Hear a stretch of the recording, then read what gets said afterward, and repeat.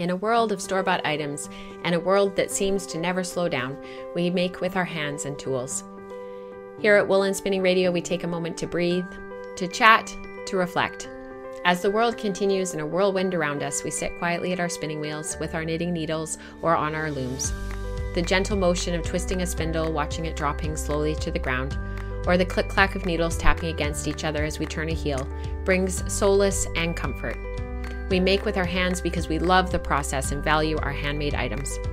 While they are never perfect, our yarns might be gently thick and thin or just plain over-twisted. In this place, we discuss what it means to be a maker, to use our hands. Join us as I chat with others in our community about these ideas, challenges, and rewards. Thank you for your time spent here in this place. You are always welcome. So welcome to Wool and Spinning Radio. I'm very pleased and excited to welcome Jenny. I know Jenny very well, and there are others in the community that know her quite well, but it's just wonderful to be able to welcome you here and to learn a little bit more about your story. So welcome, Jenny. Thank you. So why don't we start off with just a little rundown on who you are and how you got into all of this stuff and how you got into spinning and how you got started. Sure. Where do we start? Well, I got into knitting. We'll start from there. Yeah, that's perfect. I was dating this lovely man who had a love of knit sweaters. And I didn't knit. And so, of course, I married him, first off, spoiler alert, because he loved wool sweaters. And so I went into a yarn store and thought, I'll buy some needles and a pattern. And I looked up and there was this mannequin with this lovely gray wool knit sweater. And I said to the lady, I'd like to knit that. Could you just give me the yarn and the pattern and the needles? And she did. And then as I was leaving, she said, you know how to knit, right? And I said, no. She said, you might want to start with a face cloth. And I said, oh, no. And I went home and I thought, he wants a sweater for Christmas. He doesn't know he wants a sweater for Christmas from me, but he wants a sweater. And I was at the same time in teachers college and having a hard time concentrating on the theory classes because they were quite boring. Like teaching is the fun part. Hearing about teaching is not so much fun. So I pulled out this needle and, my needles and my yarn, and I started struggling through this pattern. And of course, because you're in teachers college, all your friends come over and are immediately offering advice and are so helpful. So this lovely German woman sat down beside me and said, no, I teach you proper way, Lochka. And, she starts helping me out and she's throwing the yarn this way. So I learned, I didn't start doing anything at all with knitting besides literally working on the body of a sweater. And I knit Joe a turtleneck hand-ribbed sweater that 21 years later he still wears. He's still wearing it this winter. It was in acrylic, do not tell the wool gods, but it's lasted and he's loved it. And so that was that. And after that, I've never, ever stopped knitting since then. And then after my daughter was born, I went to this women's conference, and we went into this very small little red tent style, room with all these amazing, very gifted women and speakers. And there was a spinning wheel in there, a little Ashford Traddy. And I'm looking at it and I was just thinking, what is that? And the lady watched me, as she was spinning, and it's clearly meant for you. It's calling you. Like, it's siren calling me. I just have to spin on this. And I'd never seen a spinning wheel before, actually. And so she left the room very kindly and just left me with some wool and her spinning wheel and just let me have at it. And later in the day, I signed up for a workshop with her with drop spindles. And so we all made our own drop spindles. And then we all sat in a circle together as women and were chanting and singing. And that's how I learned to use a drop spindle. So, of course, because of that lovely energy, I was never going to do anything but spin for the rest of my life. It was just really powerful, really moving, and so beautiful. That got me into spinning. And I took some classes locally, and I'm a Waldorf homeschooling teacher. So because I'm Waldorf trained, we do lots of handwork. Everything is with natural materials. And so our children learn to knit by kindergarten, grade 1. They're they're knitting. Grade 2, you learn your purl stitch. So then by grade 3, I was teaching other kids in the community to come on over and to learn how to spin. And so that's kind of kept things going. And now my 18-year-old is spinning on his Lendrum that he loves and adores, and he's working with his hand spun. He's knit me a shawl from beautiful stuff as he's listened in on my lessons with you sometimes, and that got him excited, and you inspired him, so thank you. And he jumped back into spinning again, and he's been doing it as of last night even for stress relief. He's right back at that wheel. I don't know what he's making. I suspect his birthday presents now, but yeah, the woolen spinning community has really kept him enthused as well, not just me. So it's been a beautiful journey, and led me to you because I went on the School of Sweet Georgia and I wanted to spin socks or spin for a sweater. I wasn't sure which one. And there was this redhead on the screen that looked like she's my sister. And my kids were all, and my husband even was all, that looks like you. And I know, I've come home. So I think I pretty much immediately jumped in and, reached out to you. I was like, hello, back friend. Hello, soul sister. Let's work together forever. Here we are. Yeah. Well, and then you just recently jumped down the rabbit hole of weaving too. Because that's where my redhead sister led me. I'm sorry about that. No, so far you've never led me astray. I'm not complaining. So it was just the next step. And I've got my sampler sitting beside me from the class I took with Lisa from the OHS, Core the Weaving. And her beginner twill class was amazing. I highly recommend it. She's just an astounding teacher. She's so excited about her craft and so enthusiastic and really just so encouraging. The right kind of teacher, very much so. Yeah, absolutely. I'll link her stuff down below in the show notes so that people can look at Kawartha because she's really building some great things. Yeah. What resource. She's just a powerhouse. Yeah. Yeah, she is. She's incredibly knowledgeable. Yeah. Yeah, that's fantastic. And gracious with her time. Very gracious and patient. Yes. She understands beginners are beginners and you don't know what you don't know. And she's, you're right. So knowledgeable, so kind. Yeah, absolutely. Yeah. Very cool. Thank you. So before we get into the Flax stuff, what are some of the things that you've been spinning for? Like, would you just give us a rundown of sort of the things you tend to spin for? What do you like? What are the fibers you like working with? What's the stuff you prefer to come to your wheel with? What's your first choice? Romney is my first choice, or Shetland, as I dropped off 25 pounds, as I was just texting Lee, joking about 25 pounds to a fiber mill yesterday, and I thought I had a wide assortment, and I don't. They're just different colors, Romney and Icelandic and Shetland, and here I thought I had 12 different breeds. I don't. I have 3. That's fine. I just really love that they are, for me, that medium wool is very flexible. It's all purpose. That's kind of where I'm at for knitting. I like my knitting. I usually want to spin for sweaters.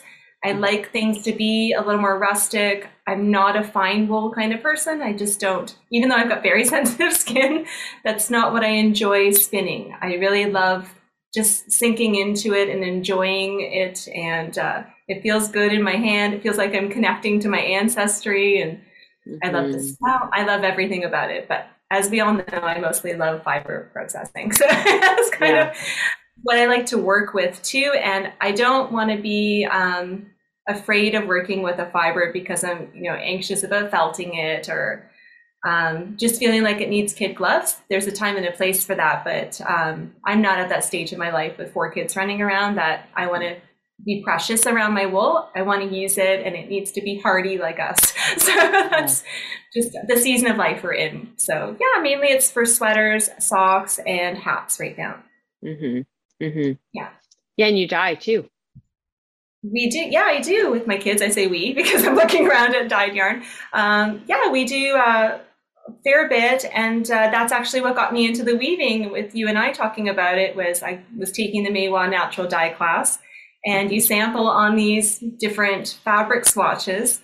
And I fell in love with these swatches and thought, I don't want to have to go out and, buy organic cotton or linen or whatever. I want to make that myself. I like to be in control of the whole process, or at least a part of the whole process. So that's what made me take the leap to weaving. Was I thought, well, I'm just going to make that myself, which is typical of me. Totally, totally. Totally just do it myself. Yeah. That's So awesome. yeah, I love dyeing. It's fun. Yeah. Mhm. Yeah. Um, so then what was the impetus and the jumping into the OHS? So the Ontario, so we say OHS like everybody knows what we're talking about, but we're talking about the Ontario Hand Weavers and Spinners Guild. It's a province-wide guild. They're basically 100% online. They've been in existence for a very long time. They've basically always been online. I'm not even sure they had in-person meetings way back when, did they? I'm I not sure. feel I only I joined a actually couple don't of years know. ago. Yeah, I'm Yeah, not me sure. too. Yeah, I'm Yeah. actually not sure. I should ask Lisa because she's vice president right now. So we just kind of talk about these things and these people like everybody knows who they are. But if you've been around wool and spinning for a while, you sort of have picked up on OHS and like Lisa Graves, she's the vice president of OHS. Lee is one of the executives. Has one of the executive positions. So yeah, so they had the Ontario hand weaving. It was the hand spinning seminar that they do every year. So there's kind of two sides to the OHS. There's the weaving side and then there's the spinning side. And every year, usually in June, I think, because I'm presenting again this year, is called the hand spinning seminar. So it gets kind of confusing because there's all these different things happening. But last year they did the OHS hand spinning seminar on flax. So, Yes, how did you find out about it because you're a member, or was it? I did. Yeah, And I love gardening and farming. So even though I live in a city, but I was raised rural. So the idea of, as I was joking, I was really enticed by the idea of growing my own yarn. So that's yeah. really because I like to do it all, right? I want to be a part of the process. And I hadn't seen any like fiber flax growing. You know, I've seen flax growing, but that was the oil variety, you know, for consumption flax. So I hadn't seen any fiber flax before. And I thought, wow, she's going to, and I knew the woman because I had gone to some fleece festivals, and the woman presenting, her name's Kat Haggerty. She's on Instagram as Kat_the Flax Lady. And if you Okay, have good to any know. questions, this woman is the person to go to. Any information I have really has stemmed from Kat. So to give Kat all the due credit here, she is local to me. She is phenomenal and so knowledgeable. And so we would go to fiber gatherings, and she would be there presenting and demonstrating her flax tools and the different stages of growing. So when I saw it was her presenting on the OHS for the flax seminar, I knew I had to go take the class because having spoken with her, she's just absolutely amazing. So you signed on, and there was a kit that accompanied it that would allow you to grow your own flax, because she sent you out a package of seeds and a window scraper, which you could use as, you know, a sketching knife later on. And so I followed along. I put my flax, I tilled up a part of my front lawn in the city and threw my flax seeds down and checked outside, you know, I don't know why, an hour later, because it seemed like there was a lot of noise outside. And it's the beginning of April, and You should say where you live. And I live in Ontario, Hamilton area. So Toronto, we'll say between Toronto and Niagara for people who don't know Hamilton. So it was, you know, it's kind of warm out, but not very warm. It's still light spring in Ontario. And so all these birds had descended, like an entire flock, and had eaten probably 50% of my seeds. So lesson one, just to spare everybody else, put down some bird netting or leave your dog outside is what I ended up doing the second time around. That helped instead. So I had to reseed the next, you know, after about a week, because it took that long to, you know, with COVID, to find enough seeds again to be able to replant. But I threw them in the ground, and I, you know, carefully tended my soil and enjoyed the process immensely. I've never babysat any plants as much as I've babysat these flax little guys. A lot of neighborhood community attention. I was really surprised by people coming and being delighted to hear about it and curious and wanting to go along with the growing process. And I'm still being asked this year about it, so that's really interesting. Are you going to do it again? I am. I've already got my calendar marked for my April. So there's an idea that you should grow it on the 100th day of the year, or when it's a waxing moon, or when it's, so many days after or before Easter or after, yeah, I don't know. The Monday after Easter. Yeah. Yeah. But basically it's like, your soil temperature has to be about 5 degrees and the air temperature is supposed to be about 10 degrees so that it can germinate and not just rot in the ground, ideally. Right. And it is 100 days growing, but you don't want to let it go for the full 100 days if you're using it for fiber processing, just because the longer you let it go, the woodier the stalks get, and you're probably going to get more waste. If you go. Do you want me to share the photos while you chat? Because then people have something pretty to look at while they're looking at your gorgeous face too. And then just tell me when you want me to flip through, because it's so much fun to look at the photos while you're talking, because it's one thing to kind of know that you did this thing, but it's like, what did it actually look like? And you can see how kind of ridiculous it is that this is in the middle of the city. It is my front lawn. And, so it's all nearly grown there, because you can see there's a little bit of yellowing down at the roots there. And you can see I've pulled some out here to test it, to see if it was good or not.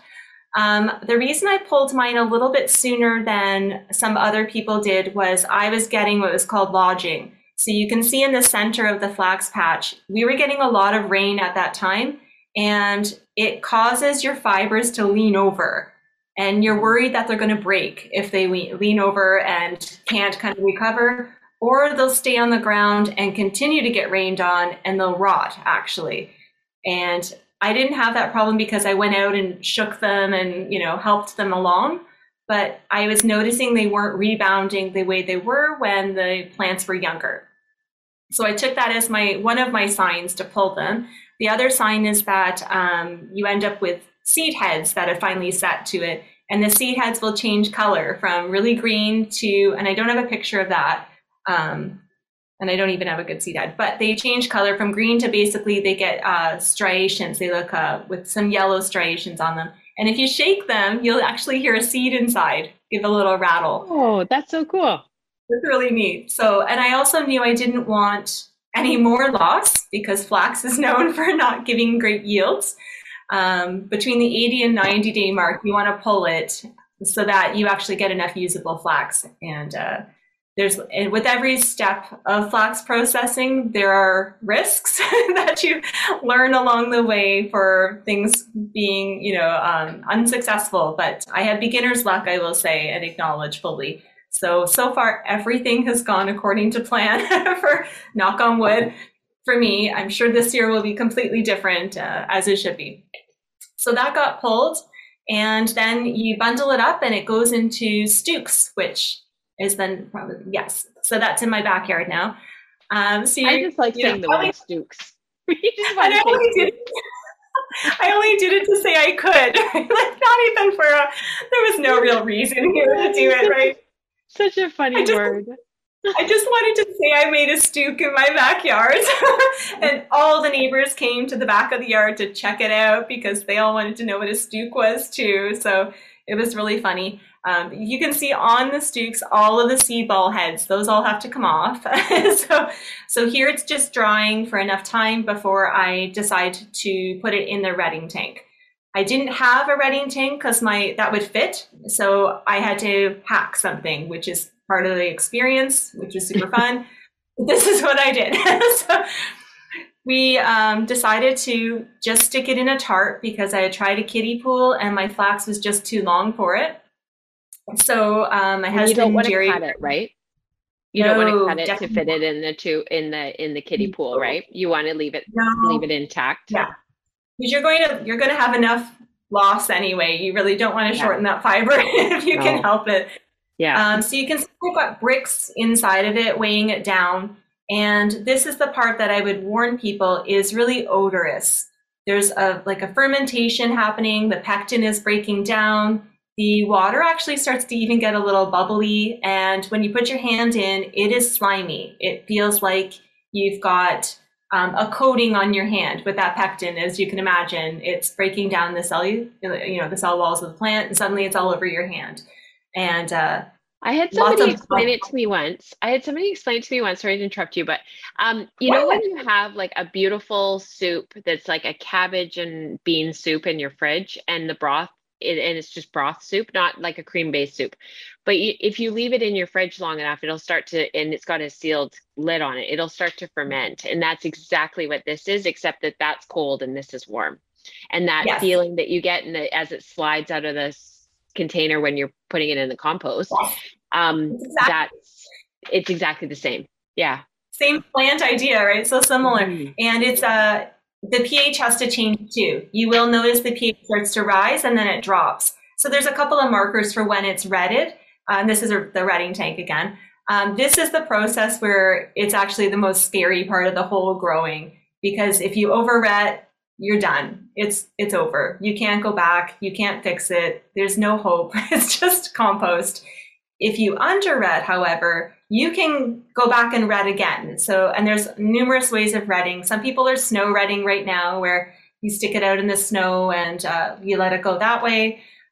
You can do the dew retting method, where you line it up along your grass, but you have to flip it over every day so that both sides are evenly retted. But you let the morning dew of the summer, the spring, I guess in the fall really, it would be that's when you let it dew ret. But I wanted it done sooner than in 3 weeks to 3 months. So I went with the tank method, and it was a really hot spell we had at that time. So this took no more than 72 hours.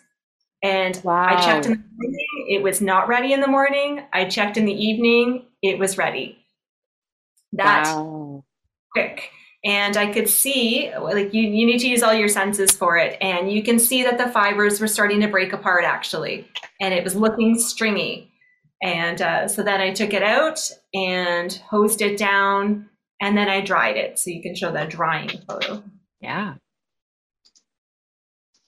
And that's it. So that's it cleaned, and I've got it bundled, and you can see I've got a tarp behind it, because every time it rained, which was frequent that week, of course, you have to pull your tarp back over it, because you obviously don't want to keep getting it wet. You're trying to dry it. So it was dried in those bundles. I've since stored it in those bundles. And I think you've got another photo that shows what it looked like when it was properly retted. And so that's it drying. Again, that's after the retting tank. So, it's really stinky at this stage. And there was bug action in there I didn't expect, and all kinds of things. But when you can see planted in April, what time frame is this now? Like, how long this is probably end of July, beginning of August when I was going with it. So it started mid to late April, mid-April? I started April 11th, I think I have in my notes. Mm-hmm. And I pulled it probably towards the end of June. July, right? Towards the end of July it would have been, because that would be 3 months. Yeah. And that's when you guys had all that crazy heat. And then... Yes. Yeah. Okay. Which is why it retted in August so quickly. I didn't ret right away. I kind of gave, because the weather was just too hot, and I didn't feel like I had enough confidence or information yet.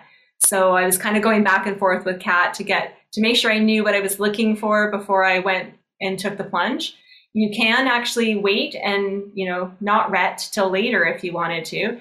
Most of these processes you can stop and wait till there's a more favorable time. But I was all in, of course, so I was going to do it. You were going to do it. I was going for it. So you can see on here that there is some of that tangled up mess, and some of the really clear breaks, those sharp angles in the fiber.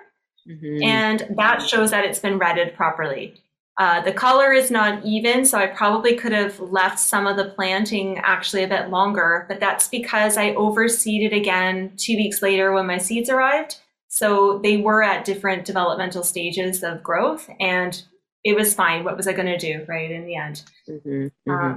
But the next photo will show you the actual plant. And this is where it was really exciting. So I wasn't sure if I had read it enough. And I thought, oh dear, what if I've made a mistake? Typical, getting worried about it. And so I wrapped it around just around my finger, and this is what happened. So all the bloom fell off on its own, and what I'm left with was a very nice long length of flax, which then Kat confirmed was very well redded. Everything had gone according to plan so far. And apparently this is how Egyptians actually did their flax, is they didn't do any processing. They actually just peeled it off. She had mentioned at some point that, and I thought, of course, right? But there's easier ways to do it, Egyptians. We've come since. There's been some developments. Yeah, although, maybe not, because you consider how much they relied on flax and how much we don't process flax. Maybe I should be a little less tongue-in-cheek to this lovely, amazing Egyptian. Maybe they were onto something. They were onto something. So I've got in my hand here, this is this is from that actual harvest, and you can see that it snaps into nice 90-degree, it's not bending around my finger like ribbons. You want to see it snapping. And this has actually been outside until this afternoon. So it's had a lot of moisture from the winter, and I can still, as I snap it, I'm starting to see that flax that I could actually start to come and process. So it's still done very well. The next process after that was after I had dried it sufficiently, which took actually some time. Then it's getting the seed balls off the ends of it, which are there.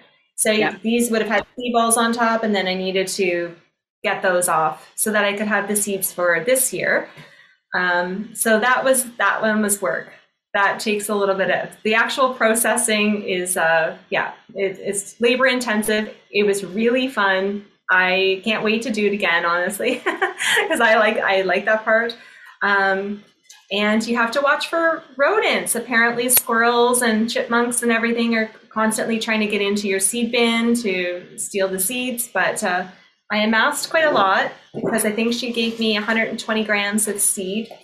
And that did about a 7.5 square, a 4 by 16 foot plot. And I've got a giant container full of seeds now that I'm not finished winnowing or anything. Wow. But I don't plan to winnow. I think I'm going to actually leave my chaff, because I've let this break down over the course of the last couple of seasons. So I'm going to plant it this way, because I will be able to plant it a little more evenly than trying to get your 5 seeds to fit under your thumb method. I think I'll be able to broadcast this a little bit better and get better coverage this year. So that's the plan for that. I know it sounds like an investment with tools and such, but I mean, Kat had given us lots of different hacks for different tools. So she gave us the window scraper, just like she got it from Canadian Tire, she said, and you use that as a sketching knife. People have made them out of wood, just like a flat bread knife, basically. For hackles, if you don't have them, you can use, as she says, a black comb from the dollar store. There's lots of options for doing these things. I mean, the tools were pretty basic, historically, so we needn't get too fussy about that. I don't think that's something that should, deter you from learning to process flax. And there's online different websites that actually have plans.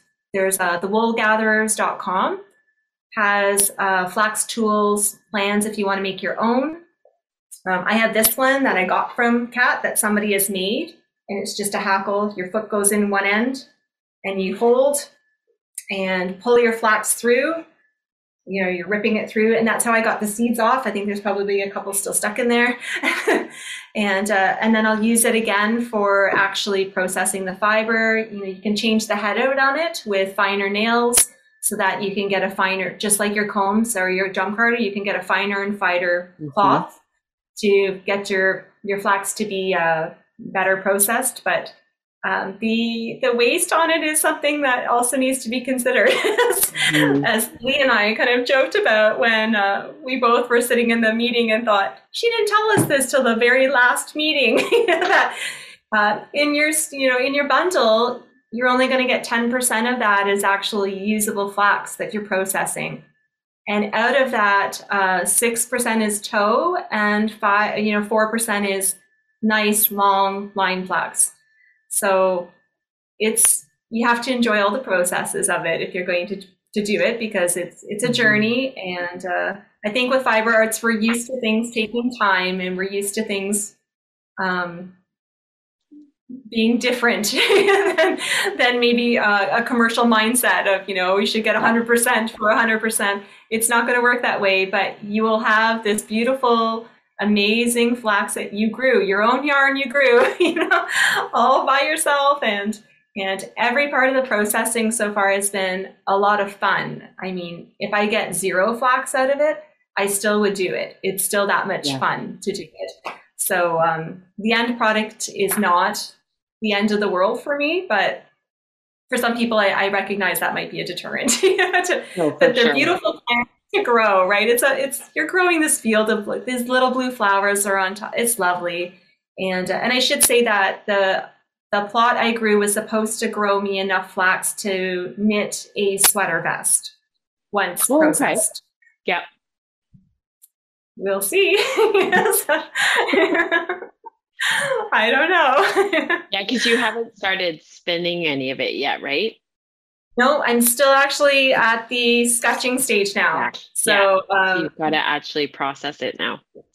Yeah, and I stopped there when I did because we had another heat wave, and I really just felt like my seasonal allergies were not going to be okay with me trying to deal with all of the chaff and stuff in my face.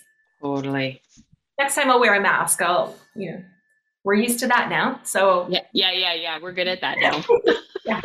So now I'll just put a mask on. But at the time, if you think about it, I was just so excited to use it. But yeah, well, it was so hot, right? Like the weather was so hot. You guys were really struggling. Yeah. Yeah. We were at 40 degrees a couple of times there, and that's just too hard. And I mean, you can't process it with your bare hands. You have to have gloves on. You need to have goggles, because if these little bits get into your skin, it's pretty painful. And there's also a lot of bug action. I did have a lot of bug bites from not wearing gloves, because I tend to process everything with my bare hands. And I've since learned that there are times when you need to haul out your rubber gloves. This is one of them. Yeah. Even workman's gloves, like lightweight gardening gloves that have like a, mine, like the one side is reinforced, but that you can move like rubber gloves, like they're easy. You know what I mean? So you can still get a bit of that tactile feeling. Yeah. It's wearing dish gloves, you feel like you're like the lobster. Exactly. And if they don't fit properly, and yeah. So one of the things that I was thinking about was, you've mentioned right from the beginning, you've mentioned quite a few times, like these people that have sort of helped and facilitated this for you. Can you speak a little bit to sort of the community aspect of this? Like, it wouldn't really be that much fun if there weren't these connections and these people that you had met, Kat, Lee, the neighbors coming and checking things out. Like, how important is that in what we do? Oh, it's everything. It really was. The Flax was a grow along. So you were constantly sharing your photos, you're getting feedback, you're talking to Kat, I'm talking to Lee, she grew hers as well. Yeah. And it was just so fun to do something that is not just creative, it's not just about growing the fiber and growing the plants and stuff, but it was just so communal and felt very down to earth and down to your roots, literally, with gardening together. So that overlap between, the fiber creative world and this, kind of agricultural world was really lovely. And it brought in a lot of conversation about textile history, which is how neighbors often were coming in and saying, my grandparents grew flax. Wow, okay. And, especially in that part of Ontario. Yes, or with my husband's family, he's telling his older brother, oh, next adventure with Jenny is our front lawn's a flax field now. And his brother saying, oh, our great uncle owns a massive flax farm out in Alberta. And Joe was saying, I didn't know that was the crop that they grew. Oh, yeah, they've been growing that for generations. The Sokolskis own a flax. And him being like, what? And me saying, see? Wow. Just full circle, right? It's so a lot of it was seniors who I've been neighbors with for 20 years had never come over to say hello, and then purposely bringing their little dogs over, and just asking a lot of questions, being so interested. And at the time, I had this secret hope that I was thinking, I hope I can make a tea towel or a dishcloth or just even a tablecloth for every single person who has stopped by, to give them one to say, this is what our journey was, because it wasn't just me. I had neighbors who were shooing other people's dogs off the flax. They were just so invested as a community, and they bring their kids to come measure how much taller it was from one week to the next. And during the pandemic, it was a really lovely bonding experience with so many people in not just, who I was in person with, but online as well. So it's made it fun, right? Do you think the pandemic really made it even more that way? Do you think it heightened it? Just because people were looking for that connection. Ontario's been so locked down through so much, like, Quebec and Ontario have been the two most locked down provinces. They also have the majority of our population, for those who aren't super familiar with Canada. So very, very urban, very, very busy, very concentrated, big cities. So so how much do you think that influenced? Just the timing was kind of perfect, wasn't it? Perfect. And you could tell because of the lockdowns, and at that time there was a lot of fear, and so people weren't sure if you wanted to have a conversation in person, if you wanted to talk. They weren't sure how close they could get to you. There's just a lot of newness about the whole pandemic. So this opportunity to really come back to something that was literally grassroots, to walk into someone's front lawn and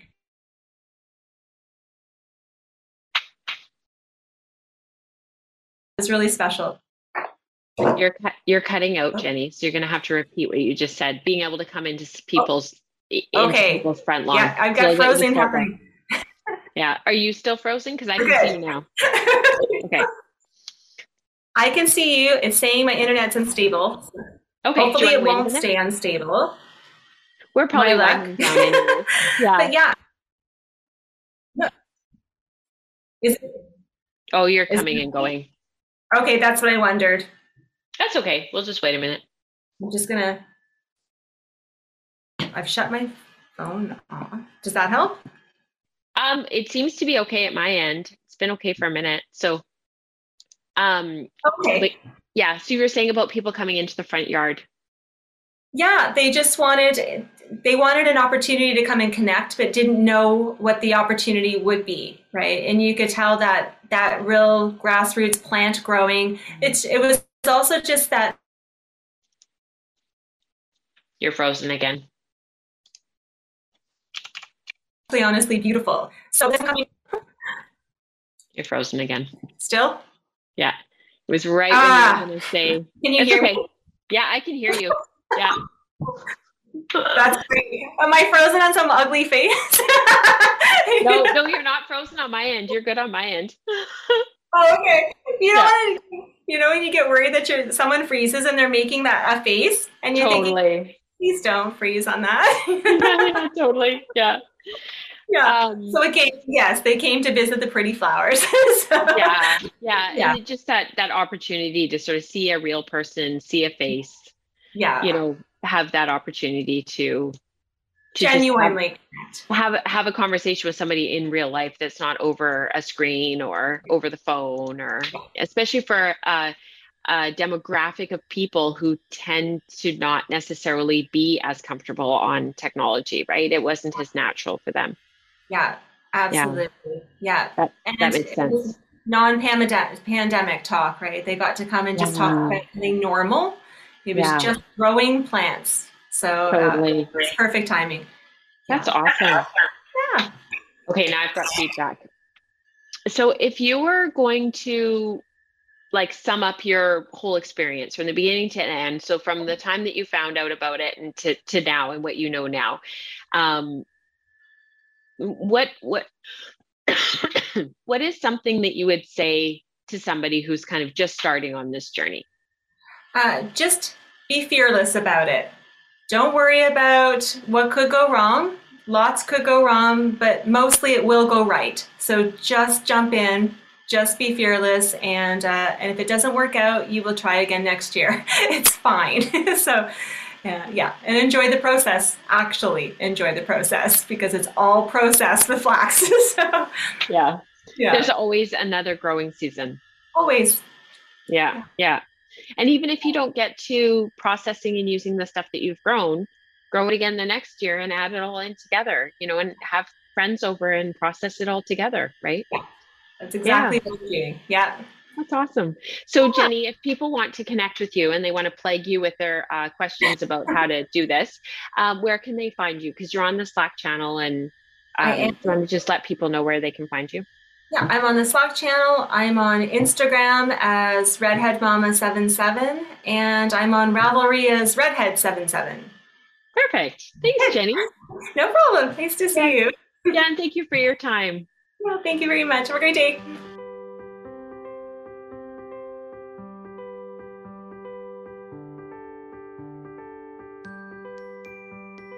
Keep spinning.